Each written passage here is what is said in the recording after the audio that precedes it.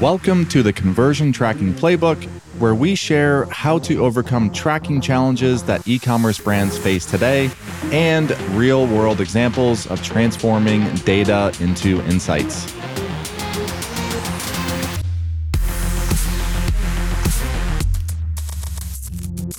Welcome back to another episode of the Conversion Tracking Playbook. I'm your host, Brad Redding. It's been 2 weeks. Today is going to be all about conversion rate optimization. I spoke to a few of our customers over the last couple of weeks of the year, and I know this is a big thing with Anthony as well, but the biggest topic that we are hearing as a need for this year is converting more existing users. So a big focus on conversion rate optimization. So I pulled one of my longtime e-com friends, Anthony, and who is an expert in this space, to come on and join us. Anthony, before we get into the nuts and bolts of CRO, can you do a quick intro for everybody? Yeah, thanks for having me, Brad. I'm Anthony, founder and CEO of eNavi. And I pretty much stumbled my way into e-commerce, went to school for music, quickly failed at that, and then started printing tees for an apparel company and somehow got promoted to developer to director of e-commerce, took that apparel company from $150K a year to $600K to over $1 million to $2 million. In that process, I beta tested Elevar when it first came out. 2018, I think. Yep. Yeah. And so in the middle of doing that, I really loved the challenge of growing the brand and branched out, freelanced for a couple of years and started building a team around me. And so that's when eNavi was formed. At the beginning, we dabbled in a lot of different things, but quickly realized that what we do best is CRO and development. And so our bread and butter is pairing these two together in what we call the 90-day growth plan. This allows us to be more technical than most CRO agencies because we can offer that development and we can actually bring a test winner into the production environment. And then on the other side, we can pair strategy and customer research with our technical team that solves complex problems with sound solutions. Yeah. Don't let Anthony undersell himself either. Again, we've known each other at least through the e-com web 2018, 2019. Anthony's super active in the Shopify Plus Facebook group, offering insights on CRO.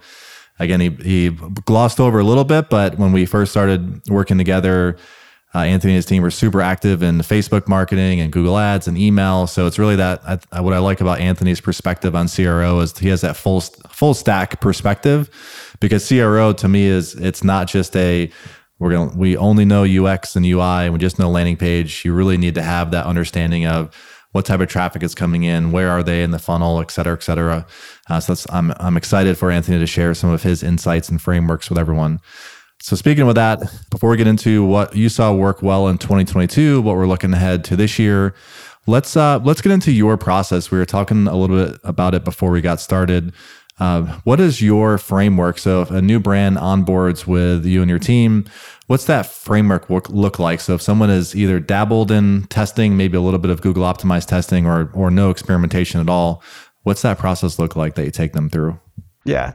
So I really love this question because you talk to any agency that does CRO or an expert that does CRO, their approach is going to be different. They're going to have different ways that they do things, but the common thread and the winning experimentation programs are the process at their foundation is going to be research. And so that's really at our foundation, what we do is research. And so a lot of our efforts are focused into research, because without this research, you can waste a lot of time, money, and resources testing ideas. You can, God forbid, just add something to your site, and that ends up being an enormous, detriment to your conversion rate. And so our testing process is broken up into the 90-day growth plan. That's really the overarching strategy, and then the 5I method. So before the 90-day growth plan, we would say internally that our focus was, we had a scattered approach at times. We couldn't go deep because we were scattered across a bunch of different insights, and it was hard to prioritize those insights. It was hard to test hypotheses. We wasted a lot of time and effort as a result of this, though we were able to still provide impact for our clients when we focused into the 90-day growth plan, which Sheldon, our head of growth, worked to put together that has really improved the impact that we're able to make for our clients. And so with this, the 90-day growth plan really is, we're aligning with the business objective that the brand has for the year. And so we set a single strategic priority for that quarter. So let's say the brand's releasing a new product line, or they've got a bestseller that they really want to hone in on and sell more of, or they've got a category that they want to perform better. That will be our strategic priority. And all of our research is focused into that. And so then we set 2 to 3 KPIs for that, and our performance as a CRO partner is measured by that. We can control those KPIs since they're really focused into what we're researching. And at the end of that 90-day program, if we don't make an impact on those KPIs, then we're not doing our job. And so with the 90-day growth plan, what's encompassed inside of it is the 5 I's, which is our experimentation process. And so that first I is initiation. Yeah, let me pause right there. There's just to do a recap, just to make sure I'm getting and the listeners are getting it. So the old way, if you were to onboard a new brand, new customer, and their pain point was conversion rate optimization, you'd come in, onboard them, say, all right, great, we are going to focus on increasing your conversion rate, and we're just going to get started. And you might do some Hotjar recordings, maybe some event tracking with GA and Elevar, maybe some user surveys, and then just start testing and maybe take wins that you've had previously from other brands or just from industry insights, and you start just testing and measuring the results of those tests. So that was the old way. And what you're saying is a little, actually, before I go to the new way, did I get that old way? Is that correct? Yeah. So that's accurate. We had a clear process, but it wasn't focused. So the problem was there's way too many insights that we were trying to further investigate. And we just couldn't go deep enough to really get to the core problems and what ultimately the solution would be to solve those. So the new way, that makes sense. New way, which actually sounds very familiar to Dan from Datasmith, an episode. I don't know if you listened to it, Anthony, but for anyone listening, you can go back to the episode where we're talking about measuring new acquisition. So again, from his perspective, he's looking at a customer's looking to grow revenue. He took the perspective of, let's just segment out, look at new customers, and even now just the new customer report in Shopify. And that's the only thing we're going to look at. And I won't try to replay it off the top of my head, but it sounds pretty similar. It's reminding me pretty similar to what we talked about with Dan, but just in a different CRO perspective, where you use the example of a new product line. So if you're onboarding a new brand, they're launching a new product line for Q1. So that's their top goal, is to sell X units or whatever it might be. And then you focus that all of the things that I mentioned before, it could be the user research, the event tracking, data analysis, Hotjar recording, surveys, et cetera. You focus it more around that specific initiative and that goal. Is that right? Right. Exactly. Yeah. And when we can do that, you can be more focused and gather more insights ultimately, and just make a bigger impact. And so that's really that first I there, initiation. So you're aligning with the business objective. We're setting a strategic priority for the 90 days. And then the next I is infrastructure. That's where Elevar comes in, allows us to set up tracking, make sure that we can trust the data so that we can actually test. We set up, heat maps, click maps, surveys, an A/B testing platform. And then that allows us to get to a place where we can move to really what is the experimentation process, which is the third I to the fifth I, insights, implementation. And so with insights, this is the meat. This is where we are diving into research, really understanding the customer's thought process. And anyone that's tested across multiple brands will know that you can look at best practices and try to plug them in, but they don't really exist. Like, there's some things that are kind of no-brainers, but for the most part, a best practice doesn't always work for every brand. And so that's why research is so huge. We have to understand the customer and their thought process to really make an impact.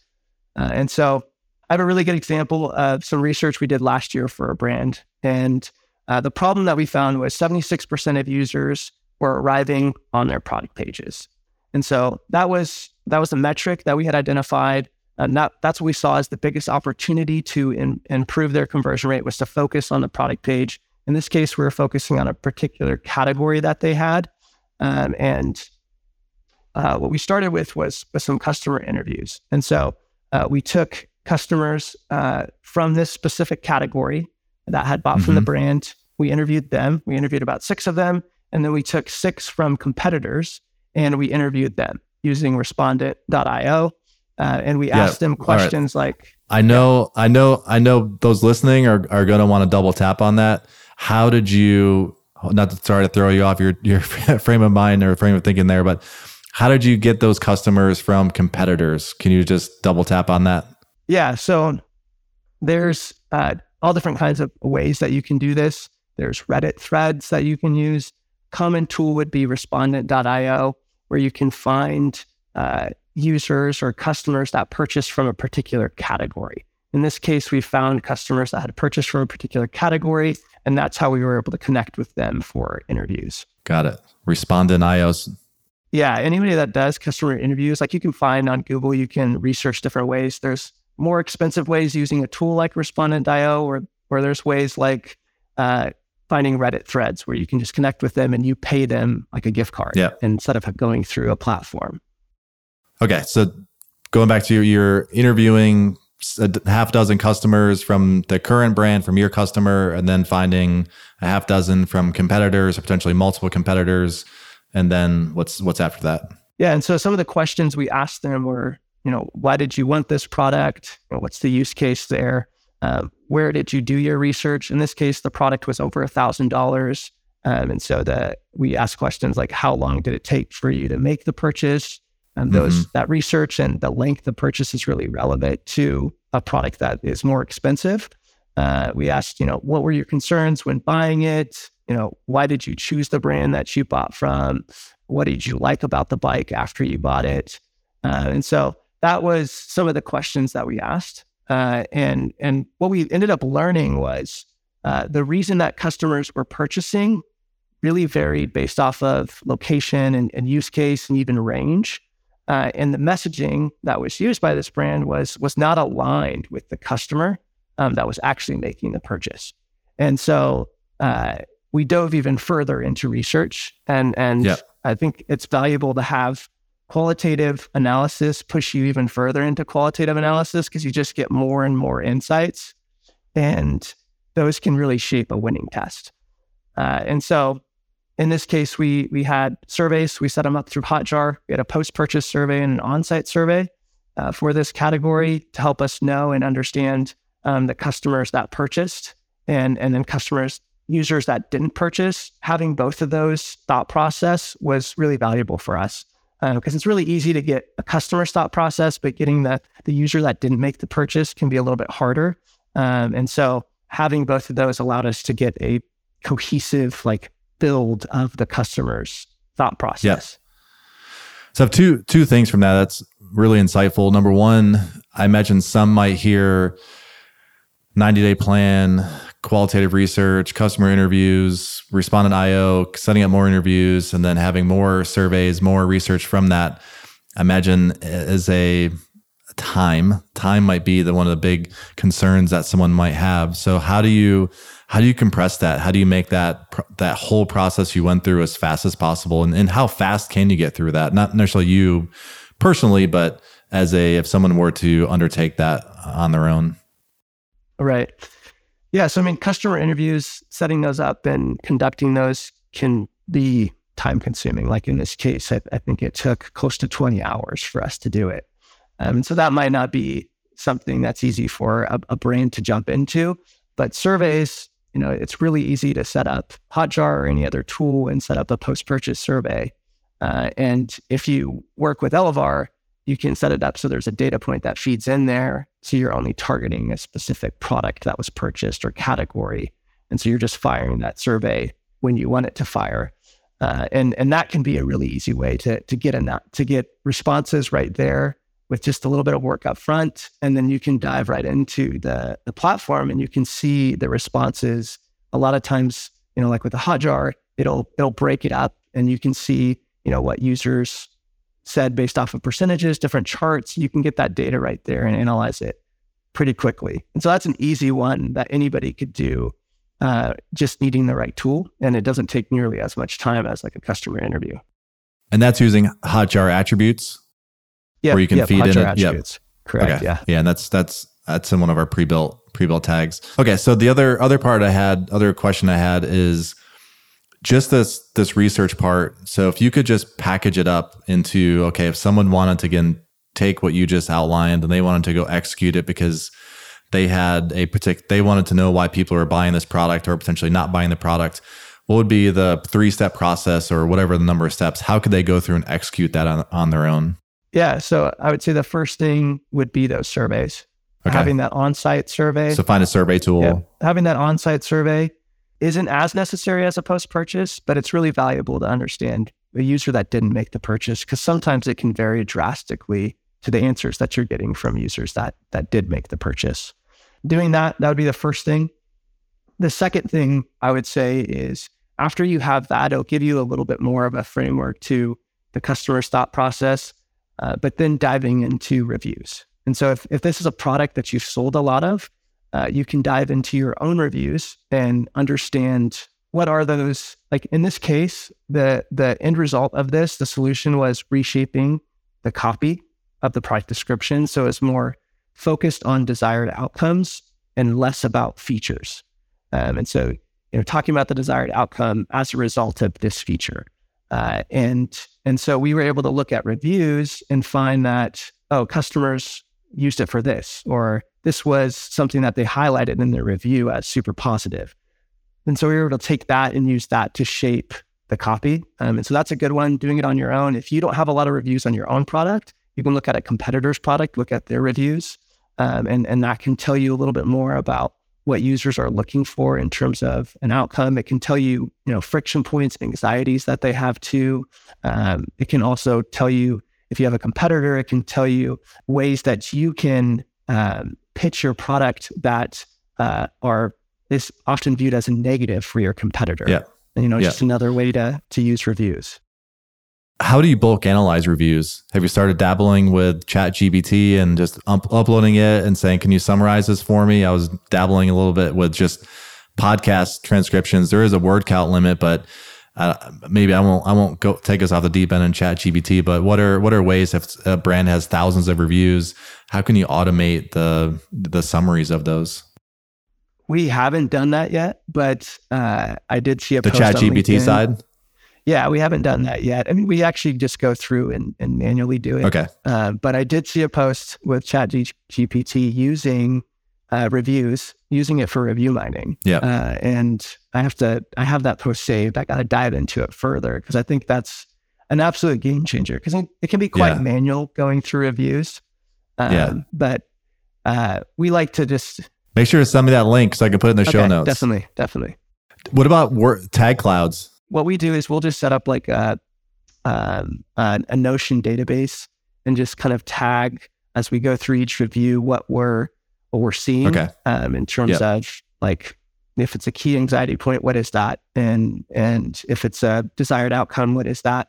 And then we just kind of like count it up as we go through each review and try to give ourselves percentages at the end. So then we can see, okay, this was the highest value desired outcome, or this was the biggest anxiety point. That's how we approach it right now. But there's other ways that you can do it that are less manual for sure. Yeah. Okay. Step 1, get the survey tool up. So pre-purchase and post-purchase. Step 2 is analyze reviews, both your reviews and competitor reviews.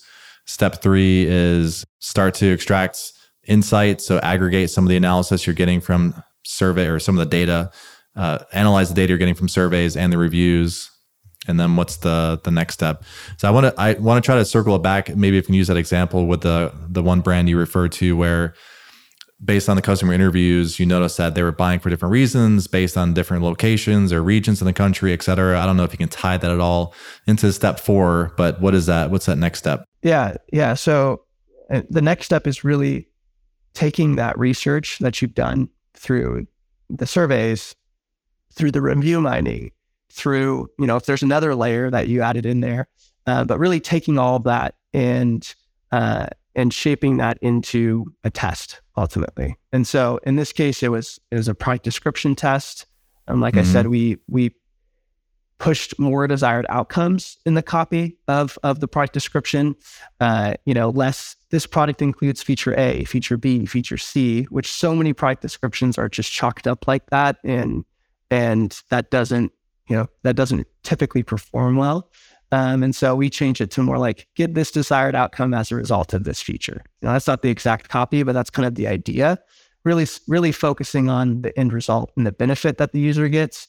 Because we found that most of these users actually didn't have a great knowledge of the features. Like on a scale of 1 to 10 for this particular category, in terms of knowledge, they would be like a 3. And so when we're talking about features, they just don't understand it. And so what they care about is the actual benefit, how it's going to impact the way they're going to use it. And so we were able to take through the review mining, really those top like reasons, those use cases that users were utilizing this product for, and shape that into the product copy.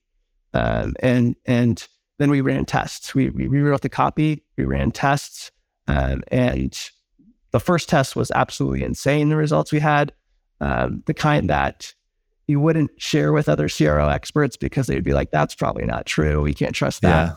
But this product was really poor performing. Like it just wasn't converting that well. And so the copy update was a low-hanging fruit. And as a result, we ran an A and a B, and they were focused on 2 different use cases to see what would perform better. Both performed really well. A had a 220% increase in revenue.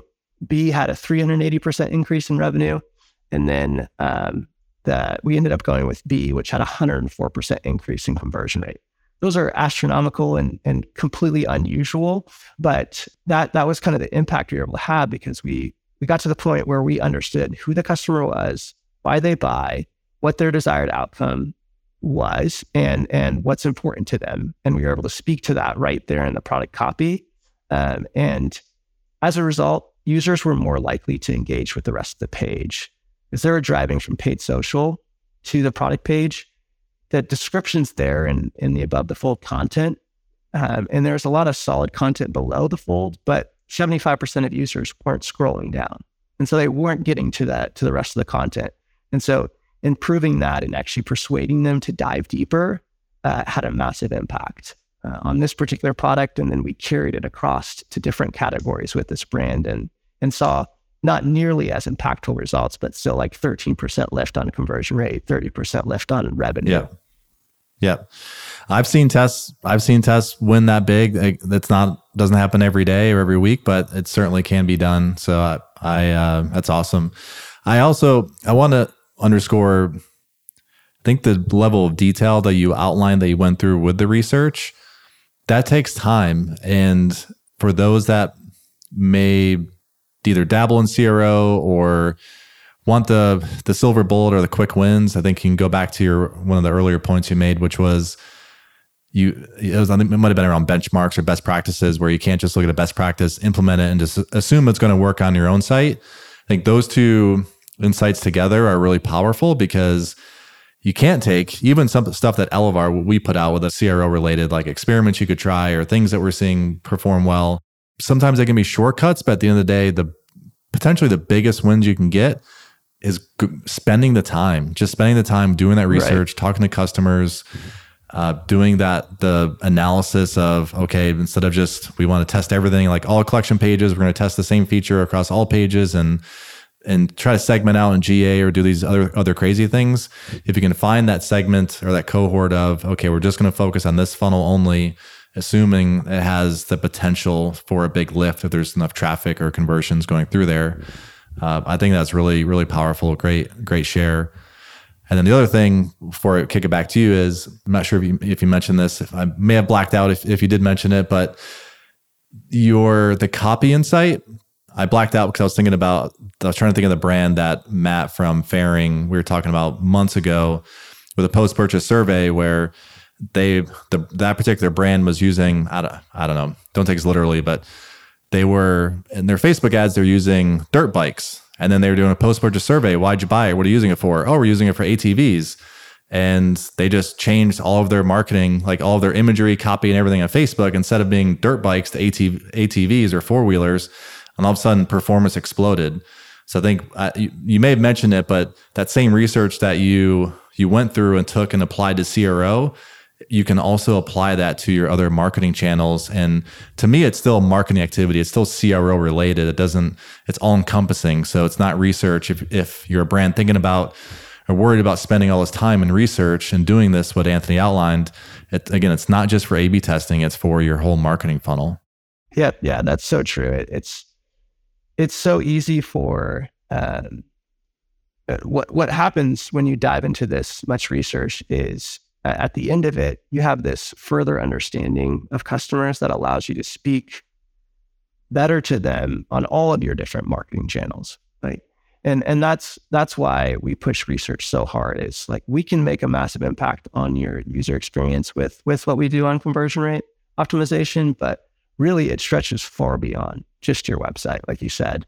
And that's so key. And back to your first point, I think it's so easy and it's just such a common trend, like checklists and best practices, these shortcuts to try to make improvements, when really a lot of it's just a lot of hard work diving in and go deep and not just like, trying to do what a competitor's doing and that be the reason why you want to add something to your site. I saw an experiment recently. I think I even shared it on LinkedIn, but it was don't use a carousel on the homepage. It never performs. And you referenced a study from 10 years ago. It's kind of like the site speed Amazon study or the blue button or whatever those BS and like they're so old, outdated, and specific. But it was actually this brand tested a static image versus multiple, like same thing. It was multiple variations of a carousel or rotating, and both significantly outperformed the static.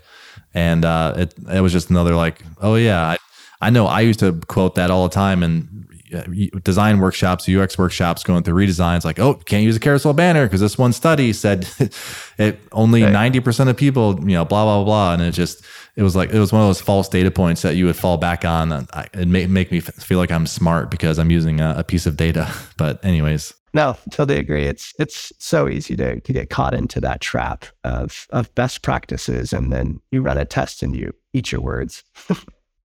But when we release our top 10 experiments to run in 2023 checklist, make sure to download it. All right, 20. Let's do a quick run through on what you saw as big experimentation learning lessons. I won't even say wins because every experiment or test you run, you're learning something. What were some of your biggest learning lessons last year? And then we'll get into some things looking ahead to this year. Yeah. So that one that we mentioned with the copy testing that we just talked about on the product page, that was our biggest winner. We were able to spread those results beyond just that particular product and category to other categories with this brand.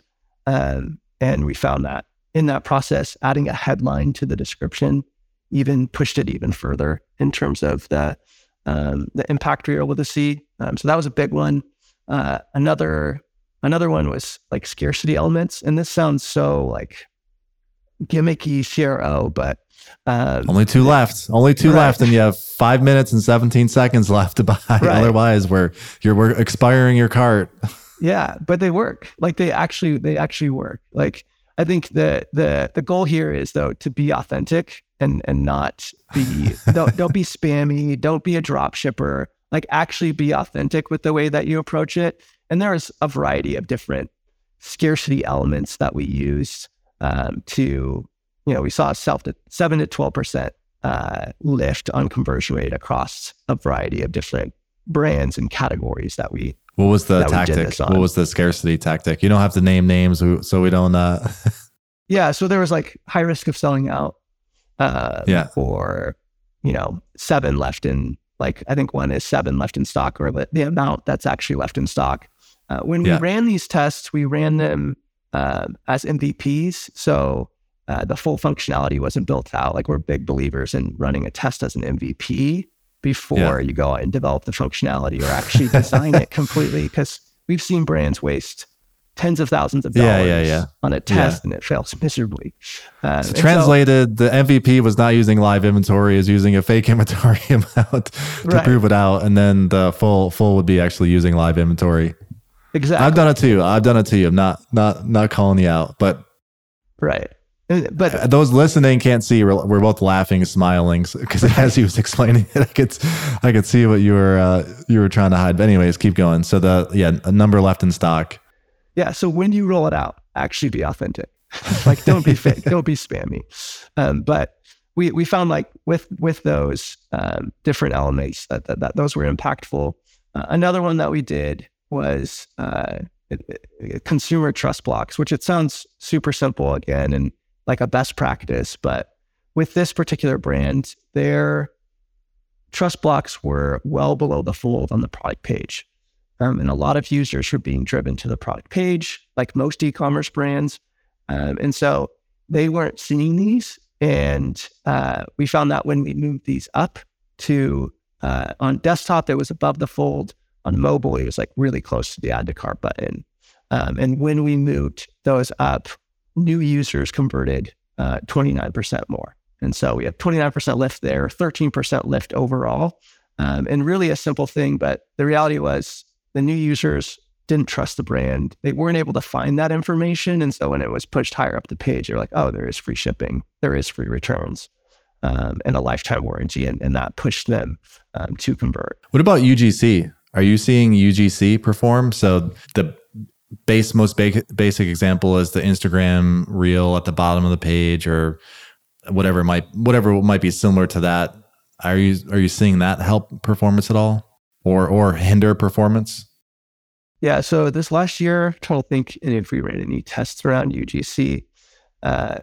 We've previously ran tests around UGC, and with the particular category we're dealing with, it didn't really work that well. And I think that was mostly because of the product and the type of imagery that was oftentimes used with the UGC looked very produced and was most likely a turnoff for most users, where we've seen with like apparel or other products where it's more looks like it was uploaded from somebody's iPhone. And like those can work really well in review sections where you've got, actually review photos combined with the review. That's where we've seen UGC perform better, is when it's more authentic. But I don't really have I wish I had a good test to talk about with that, but the one test we did run didn't perform that well. And it just really depends on your brand. You want it to be like authentic and actually something that the users that are looking to purchase will find relevant and helpful in their process. What's the most unique or craziest test that either you guys implemented or you saw implemented somewhere else? So most unique or craziest test last year? Unique or crazy? So didn't put this in our outline, so I'm putting you on the spot here. Right. I mean, we ran a super complex test last year. I wouldn't say it was unique, but it was very complex.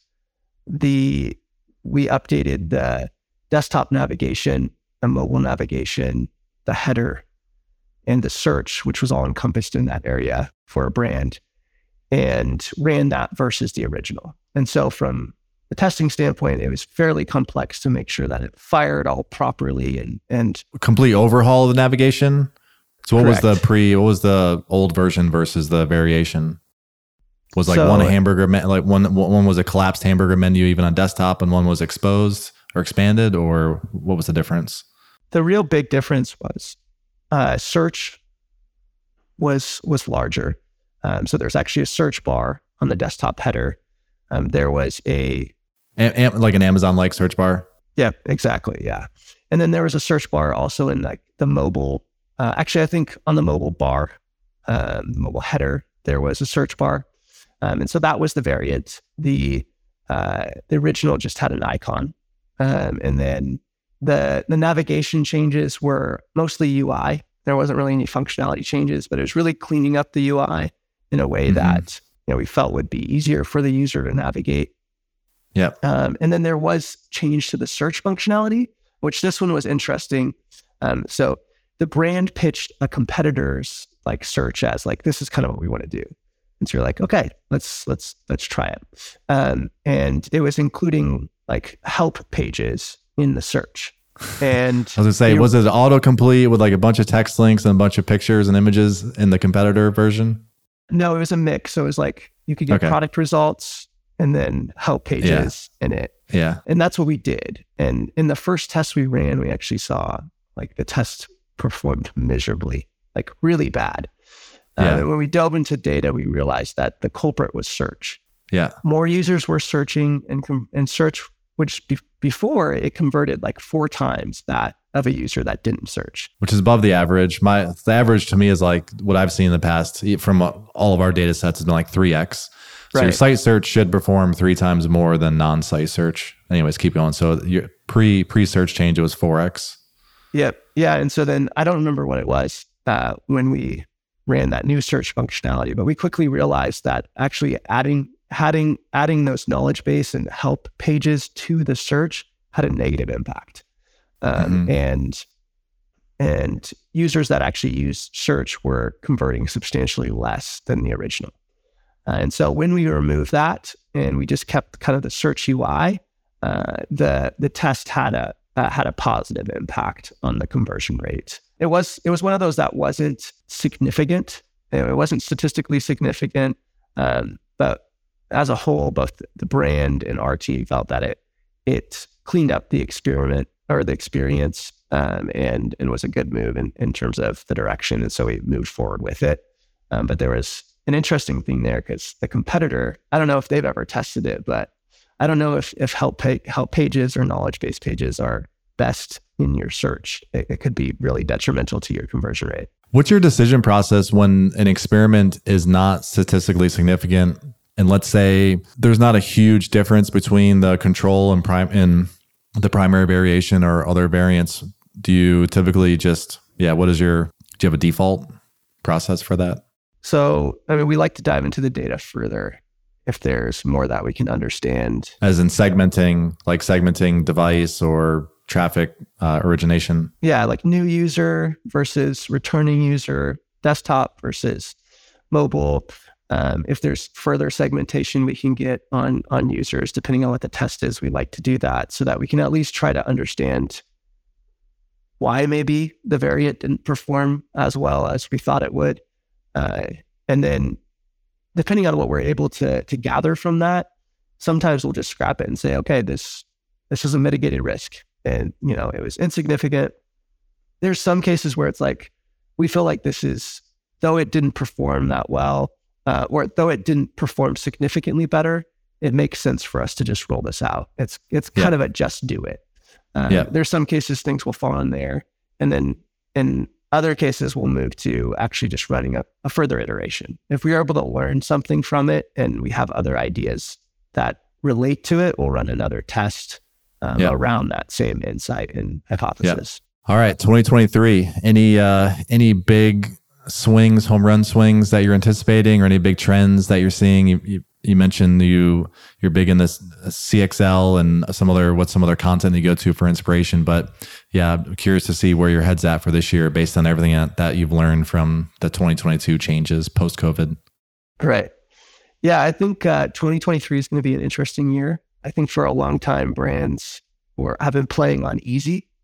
For like the last 5 years, e-com has been pretty easy, and like the growth that they've been including for us too. Right. And that's all the peripheral businesses, all of us in e-com. Right, exactly. And so last year was a step up, and we're like getting to intermediate. And I really think this year we'll be moving to hard. And so like the same tactics won't work, and brands will have to start thinking more strategically.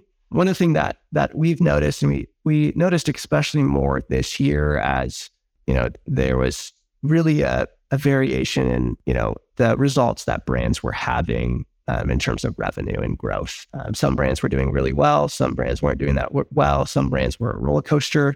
And so it's during those times I've seen that it's like super easy for brands to be really tactical and lack an overall strategy or like clear objective. And then they're swayed by like any new opportunity or issue or shiny new toy, whatever it may be. And so one of the things that I think is going to be huge for brands is making sure that they have a clear objective, like clear goal for the year.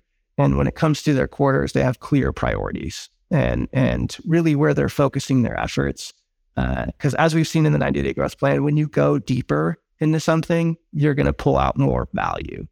And as brands grow, as they hit 8 figures and 9 figures, there's less of those like low-hanging fruit and big wins. And a lot of it has to be going deep into a particular area and really having a clear objective and a focus that you're aiming for. It's kind of like the traction or EOS model. I don't know if you're familiar with that. Oh yeah, no, we love EOS. We operate by EOS, and yeah, it's huge having those objectives and goals, those rocks, as EOS calls it.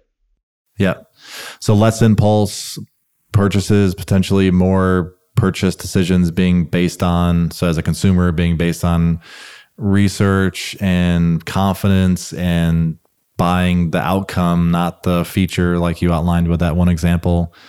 I definitely see a lot of that. And I won't go too deep in all of my 2023 stuff because I haven't fully crystallized them all yet, but I do think there'll be a bigger play, and this isn't necessarily anything new, but if I look at my own buying habits, whether it's I'm wearing a Vuori t-shirt or whatever it might be, is starting to adding a little bit more of that automation into buying habits. So it's like, take your running shoes. Typically running shoes, you're not going to put on a subscription, but how can you simulate that type of subscription behavior or reach out?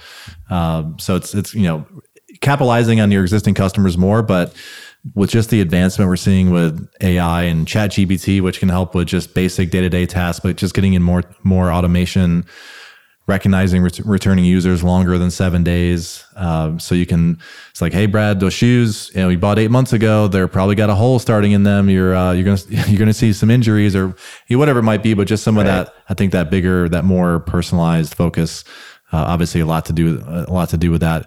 That could be building you might not be able to rely solely on just data you collect in a first party context. It might be just more personalization, more surveys, more profiles that someone can slowly build on me. So take Vuori is slowly building up my profile over time. But anyways, I'm sure I'll talk more about that in a future episode, but that's kind of where I'm thinking more about how to solve some of those problems in 2023. Right. Yeah, I think a lot of the biggest pain point that we've seen and what's keeping marketers up at night and brand owners up at night is customer acquisition cost. And oftentimes their mindset is, well, we've got to get repeat customers, right? And then they start to scale down their new customer acquisition because it's going up. And so we'll see brands dabble in loyalty programs with point-based loyalty programs. To be honest, I haven't seen crazy results from those. And the majority of the time I've seen those fail pretty miserably. And the ones that do succeed are the ones that are the brands that are investing a lot of marketing and a lot of time into them. Really loyalty, I think Amazon and Costco kind of set the standard for membership loyalty. And a brand that I follow, love their clothes, Cuts, which I think they're an Elevar customer too, but they just recently released a VIP membership. And I think it's a really easy way to generate loyalty. It's kind of baked in right there. It's a subscription. You can have clear membership rewards instead of this points program that most customers don't even understand. And so I really feel like that's the future of e-com. It's just a matter of time that brands that really a membership fits are going to start picking up and actually utilizing and seeing a lot of value from that as the loyalty play. And not just, loyalty point programs and all those different things. 100% agree. It's the progressive profiling over time. So it's just hit me with one question every time I make a purchase. One more question. Anyways, Anthony, this has been awesome. You shared a ton of amazing insights. How can people get in touch with you? Yeah, so you can connect with me on LinkedIn, Anthony Morgan, or via email, anthony@enavi.co. Would love to connect. We love to hop on calls and have little free strategy sessions for 30 minutes and try to understand what your biggest issues are for 2023 and help you think more strategically about them and get out of the weeds of tactics and just throwing paint on the wall and seeing what sticks, but actually have a clear focus in terms of what you're doing. Awesome. And Anthony has some guitars, some amazing guitars on his background on his wall for sale since he's out of the game now. So if you like guitars, hit him up. Not really. I don't know if they're for sale, but you got a pretty sweet collection back there. Yeah, I won't be selling those anytime soon. Even though I don't really play, I do have clients that occasionally hop on a call and they're like, "Oh, you play guitar? Can you strum a few chords for me?" And then I've got to throw off the rust and show them what I can do. Yeah. That's the only way to close the deal. You got to play, play this one song. Right. Exactly. All right. Well, all of Anthony's contact info will be in the show notes. Thanks for hopping on, and we'll see you on the next episode. Did you enjoy today's episode? If so, we release 2 new episodes per week, so be sure to subscribe to this podcast on Spotify, Apple Podcasts, or anywhere else that you subscribe and listen to your podcasts. I also have a favor to ask. I'd really appreciate if you could leave a comment or a review so I can learn exactly how to improve future episodes for you. And last but not least, if you want to connect with me, find me on LinkedIn by searching Brad Redding at Elevar. That's ELEVAR. Or you can DM me on Twitter. My handle is I am Brad Redding. I look forward to connecting with you. Thanks again.